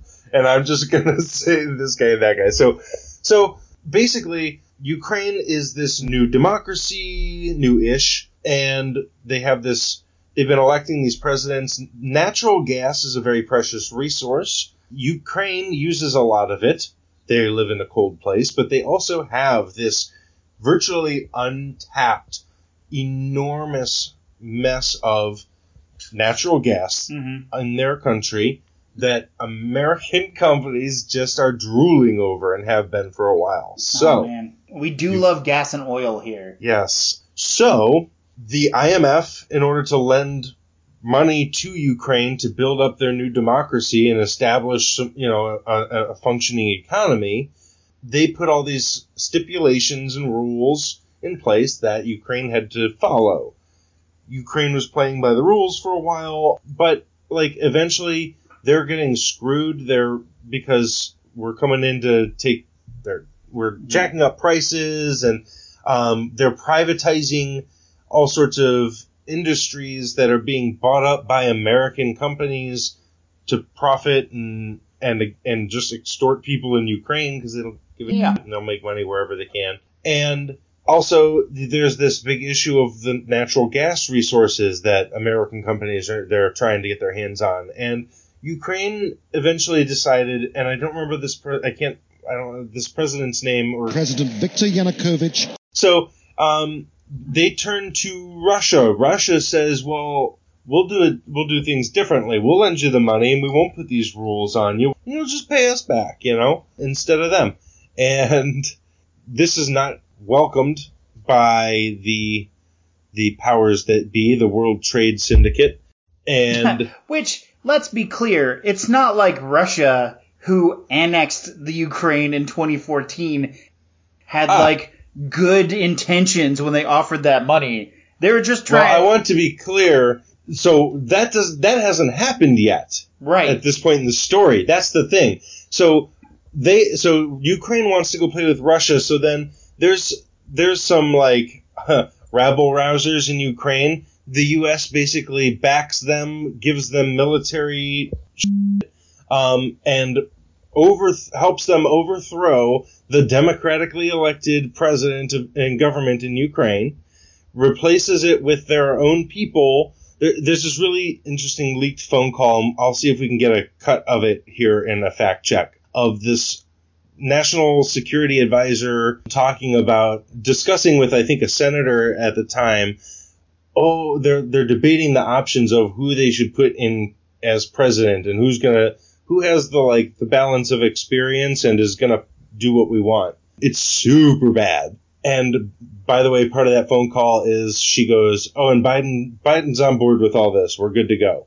So it's really, really bad. So they overthrow this government, install their own, and just start puppeting that government. They're at their whim. Those people have been put in power. They know who got them there and all this stuff. They get the cooperation they want, and that's when enter Russia to Crimea in response to the U.S. meddling in the government that was starting to lean towards Russia. So, I kind of feel like Russia was, I don't want to say justified in invading Crimea, because you shouldn't invade anybody. Right. But I don't... Would you tell them Crimea River? Got him. There it is. Anyway, so the case of Ukraine, I think, is a really good example of first of all, what we're about to see in Ukraine's neighbor, Belarus, which, by the way, Congress just passed literal unlimited funding to overthrow the government of Belarus. Nice. We're gonna. I'm gonna need a fact check on that. We're gonna need so many. fact checks. It's part of the NDAA that they passed. So anyway, okay. This is the kind of stuff. I'm fine with him continuing to be tough on China. The thing is that he's not really that tough on China. Trump wasn't really that tough on China. China is committing literal genocide, and we're not doing anything about that. But Ukraine doesn't want to sell us their gas and natural resources, so we overthrow their government. And I understand that Ukraine and China are not comparable, but it's just so blatantly about money. China's willing to sell us their virtual slave labor, right? And so we're good with that. Well, we did make a statement that calling the Uyghur detention genocide. Yeah, but to be fair, that's because the National Security Advisor Flynn, I think, threw a grenade out as he was walking out the back door of the White House, and by tweeting that out. In a last-minute move that will likely further worsen tensions between China and the US, outgoing Secretary of State Mike Pompeo tweeted that Beijing's treatment of Uyghur Muslims amounted to genocide and crimes against humanity. And basically, Secretary Blinken decided to just jump on the grenade and go, all right, you know what?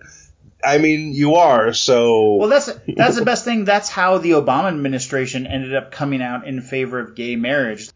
Biden had one of his little... Biden moments? Yeah, he did word vomit. Is of course we approve of gay marriage. And you're comfortable with same-sex marriage now? Look, I am Vice President of the United States of America. The President sets the policy.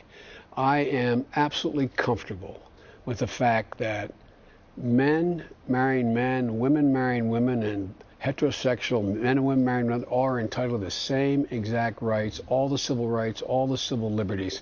And quite frankly, I don't see much of a distinction beyond that. And then Obama had to, somebody asked him point blank, he's like... For me personally, it is important for me to go ahead and affirm that I think same-sex couples should be able to get married. That is great. Yeah, it is what it is. I think that I have a lot of worries. There's a little bit of still, the remnant, I guess, the ghost of Trump going on in our foreign policy. And I really was hoping that Biden would stamp that right out, but he's kind of leaned into some of it, quite a bit of it. So I have big concerns. So, but I want to move us on to climate change. Foreign policy. If there's nothing what's else. Your letter grade? Oh, I gave him an F. But to be fair, it's not a 0. It's an F. But so like 60%.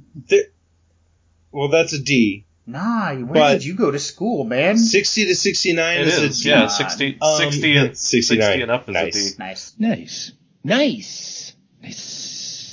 But anyway, it's like I don't know, like a 30, 35%. Like, there's some good stuff in there, and I think, I'm glad that they just leaned into the Uyghur thing, but like, there's a whole bunch of bad, and promises to get worse. So I just want to be clear here. An F is below 65.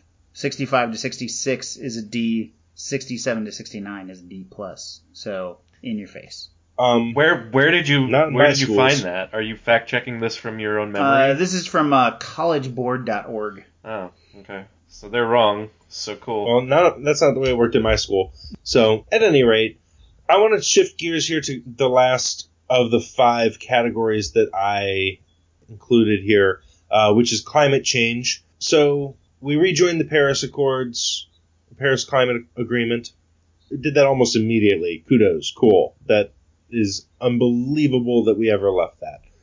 But sadly, very believable. It's like another one of those things where, like, I don't feel proud about it. I feel like there's this line from The Simpsons. I feel so full of... What's the opposite of shame? Pride? No, not that far from shame. Less shame? Yeah. Yeah. Yeah. That's I feel less shame. Spot on. So, all right, he just had this big climate summit, and he made this big promise that the U.S. is going to have its 2005 emissions by 2030.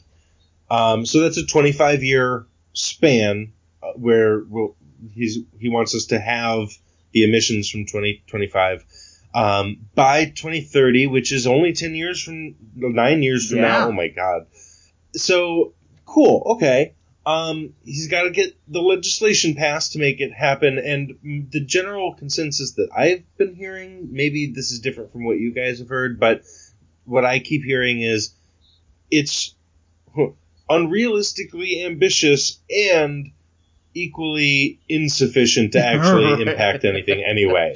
So, like, we're never going to be able to do it, but even if we did, it wouldn't do anything. Really wouldn't be enough. This radical plan isn't nearly radical enough to have any effect whatsoever. Jesus Christ. I don't know, man. I think, like, what do you think is more likely, that we will have accomplished that goal or even better by 2030, or that we'll be recording this podcast from Mars in 2030? Well, can we just buy carbon offsets? Can we just, like, have somebody else do it? Because, like, I don't think having our emissions, like, that's not happening. Like, we're not going to do that. I am very much looking forward to... So one of the big focuses that he's doing is on electrifying America's vehicular addiction. Great. Which I am super into, and I'm already excited. Like, there's a bunch of really awesome electric, like, trucks and SUVs out there that are awesome. What was it? The Tesla truck, like, towed an F-150? Yeah. Up a hill. Holy dude. Yeah. I mean, that's badass. Yeah. So there's a lot of really cool stuff happening in technology. So I think by making, depending on what these investments look like, if you make that the newer, better, cheaper, easier, cleaner technology also cheaper and more accessible, then it's a lot easier to get people to do it. America, I don't care. Like, there's gonna be some redneck who's like, I have a diesel truck till I die. But most people are gonna be like, well, it works just as well, and you're making it cheap, so yeah, sure, why not? Like, most people won't care. I said the same thing in our debate episode, but the economy is significantly / not at all important compared to the environment. So I don't give a shit about the economy. The only reason we can't get this done is because people are concerned about the economy. So I don't give a shit. Fix the environment, then we'll worry about the economy.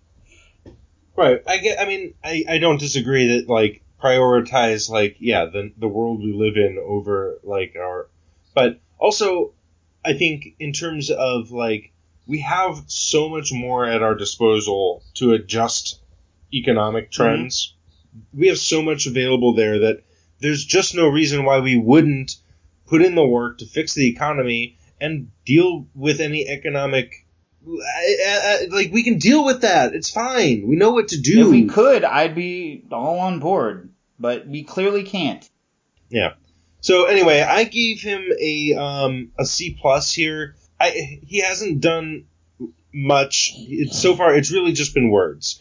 He has promised a lot. Great, but rubber meets the road, not to play on the that whole thing, the car thing. But so far we haven't seen any actual major action. So my hope is that this grade will be spiking very soon and by a lot. Oh my goodness. But right now I can't give him much credit for saying the right. I think he's going to bump up against reality with the addiction that we have to all of our modern amenities, all of our driving and the food we eat and how far we take the food that we eat, all the stuff we get shipped from all over the world, all the trucking that we do. So, like, it would be great to see some progress done on this, but I'm not particularly hopeful. Right. All right. What's his letter grade? Like I said, I gave him a C+. That's right. Cool. All right. Well, we speed ran those last two topics, didn't we? Can I tell you my overall grade for Biden so far? First 100 days, my overall grade is precious moments. Precious moments. Nice. I was gonna say a low C, but okay. Right. Also a low C. Yes. CeeLo? So I have CeeLo Green? I have a quick one, sort of along the lines of the review I found for my microwave on Amazon. I want to talk about, I am a member of a group for my city on Facebook. And so, like, people asking questions like, did people just hear fireworks? Or, like, my dog's lost or whatever. And I saw we were having trouble during election time where people were coming through and stealing either Biden or Trump signs out of people's yards. And, like, it's really disappointing that people would do that.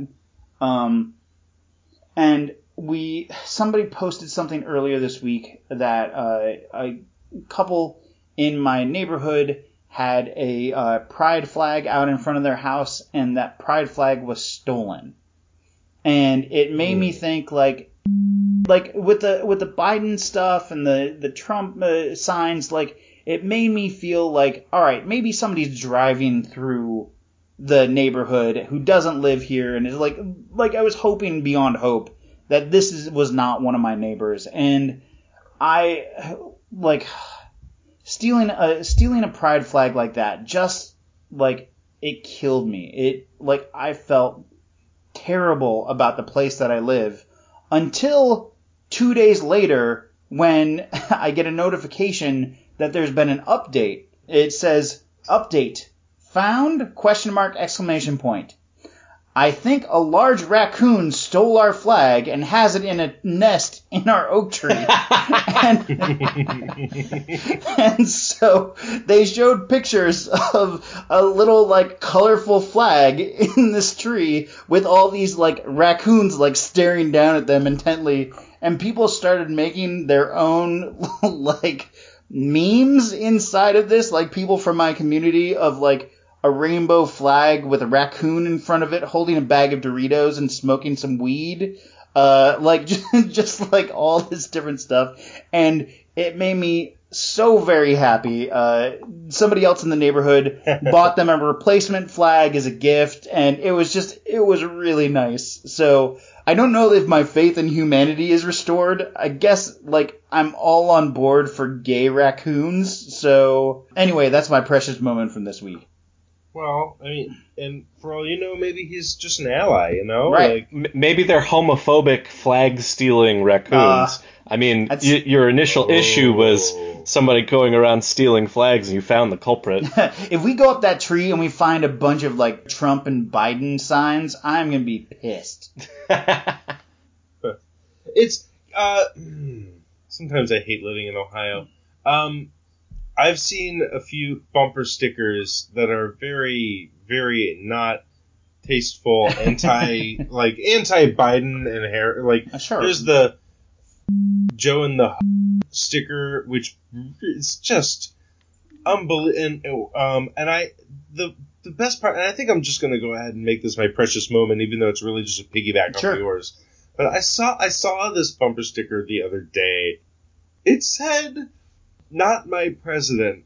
Joe Biden had like the Joe Biden logo, and like this time 4 years ago, that was the subject of ridicule from that exact same person. Right. Yeah. You know, like, I just, I can't make words because I don't understand the brain of a person like that. Like, The hypocrisy? Is that a word?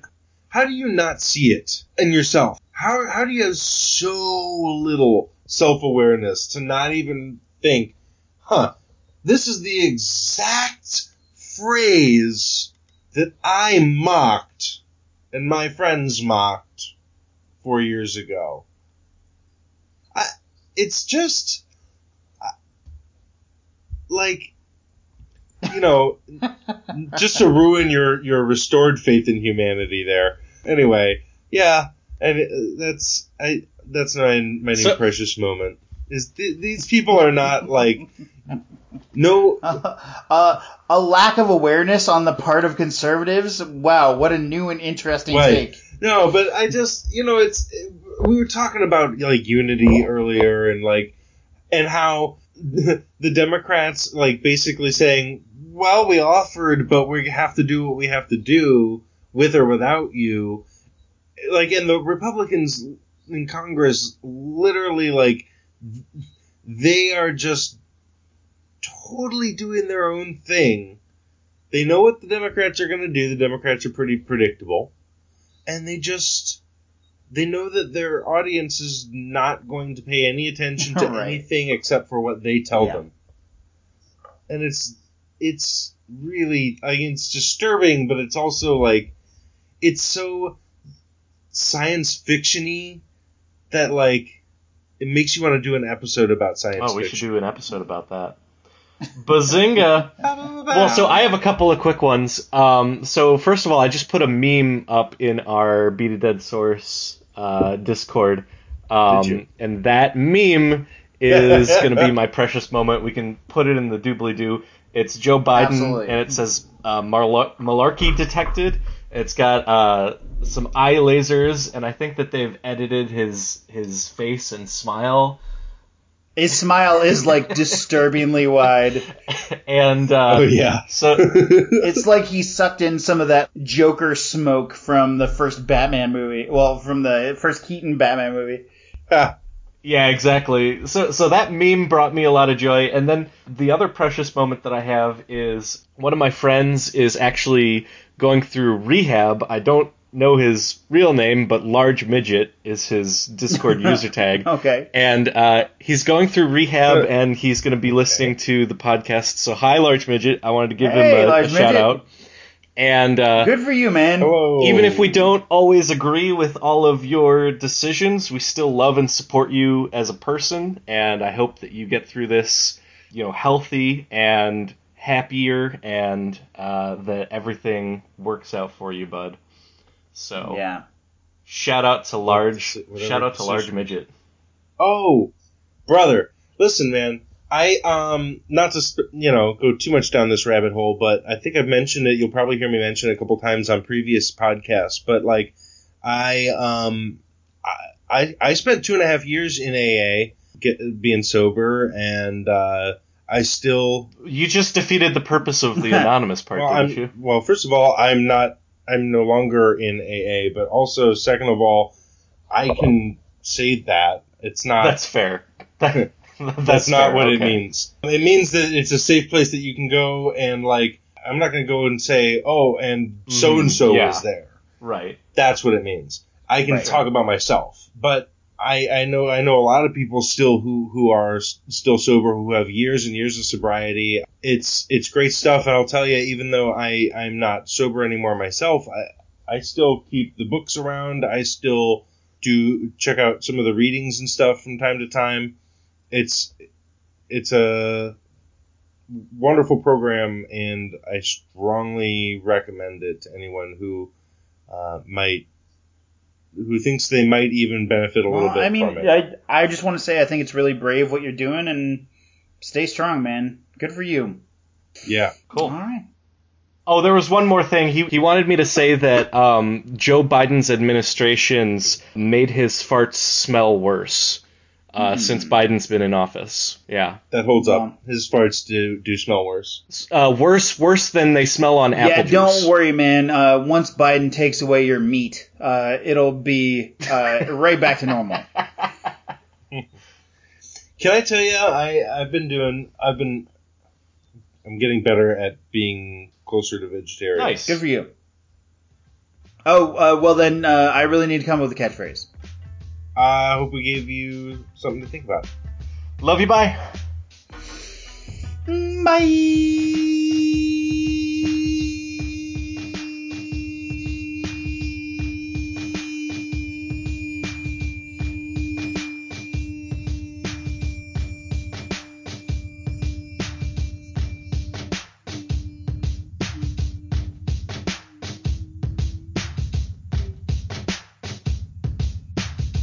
Alright, here's the thing. I'm gonna level with you. It's super late and I'm just finishing editing this thing, and I want to go to bed, but I couldn't leave you without everyone's favorite segment, the part where we tell you to go to Facebook and Twitter and Reddit. Anybody wants to start that thing, I'm right behind you. Any complaints you may have, please send them to patreon.com/beatadeadsource. There's a small monthly sign-up fee to submit complaints, but I assure you it's 100% worth it. But other than that, I just want to say we love you, and seriously, thanks for listening. Now, enjoy the Flental.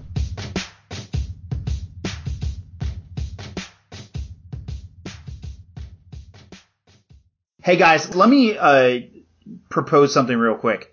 Why don't we do this? I will edit around the whole part where I say, this is a mini.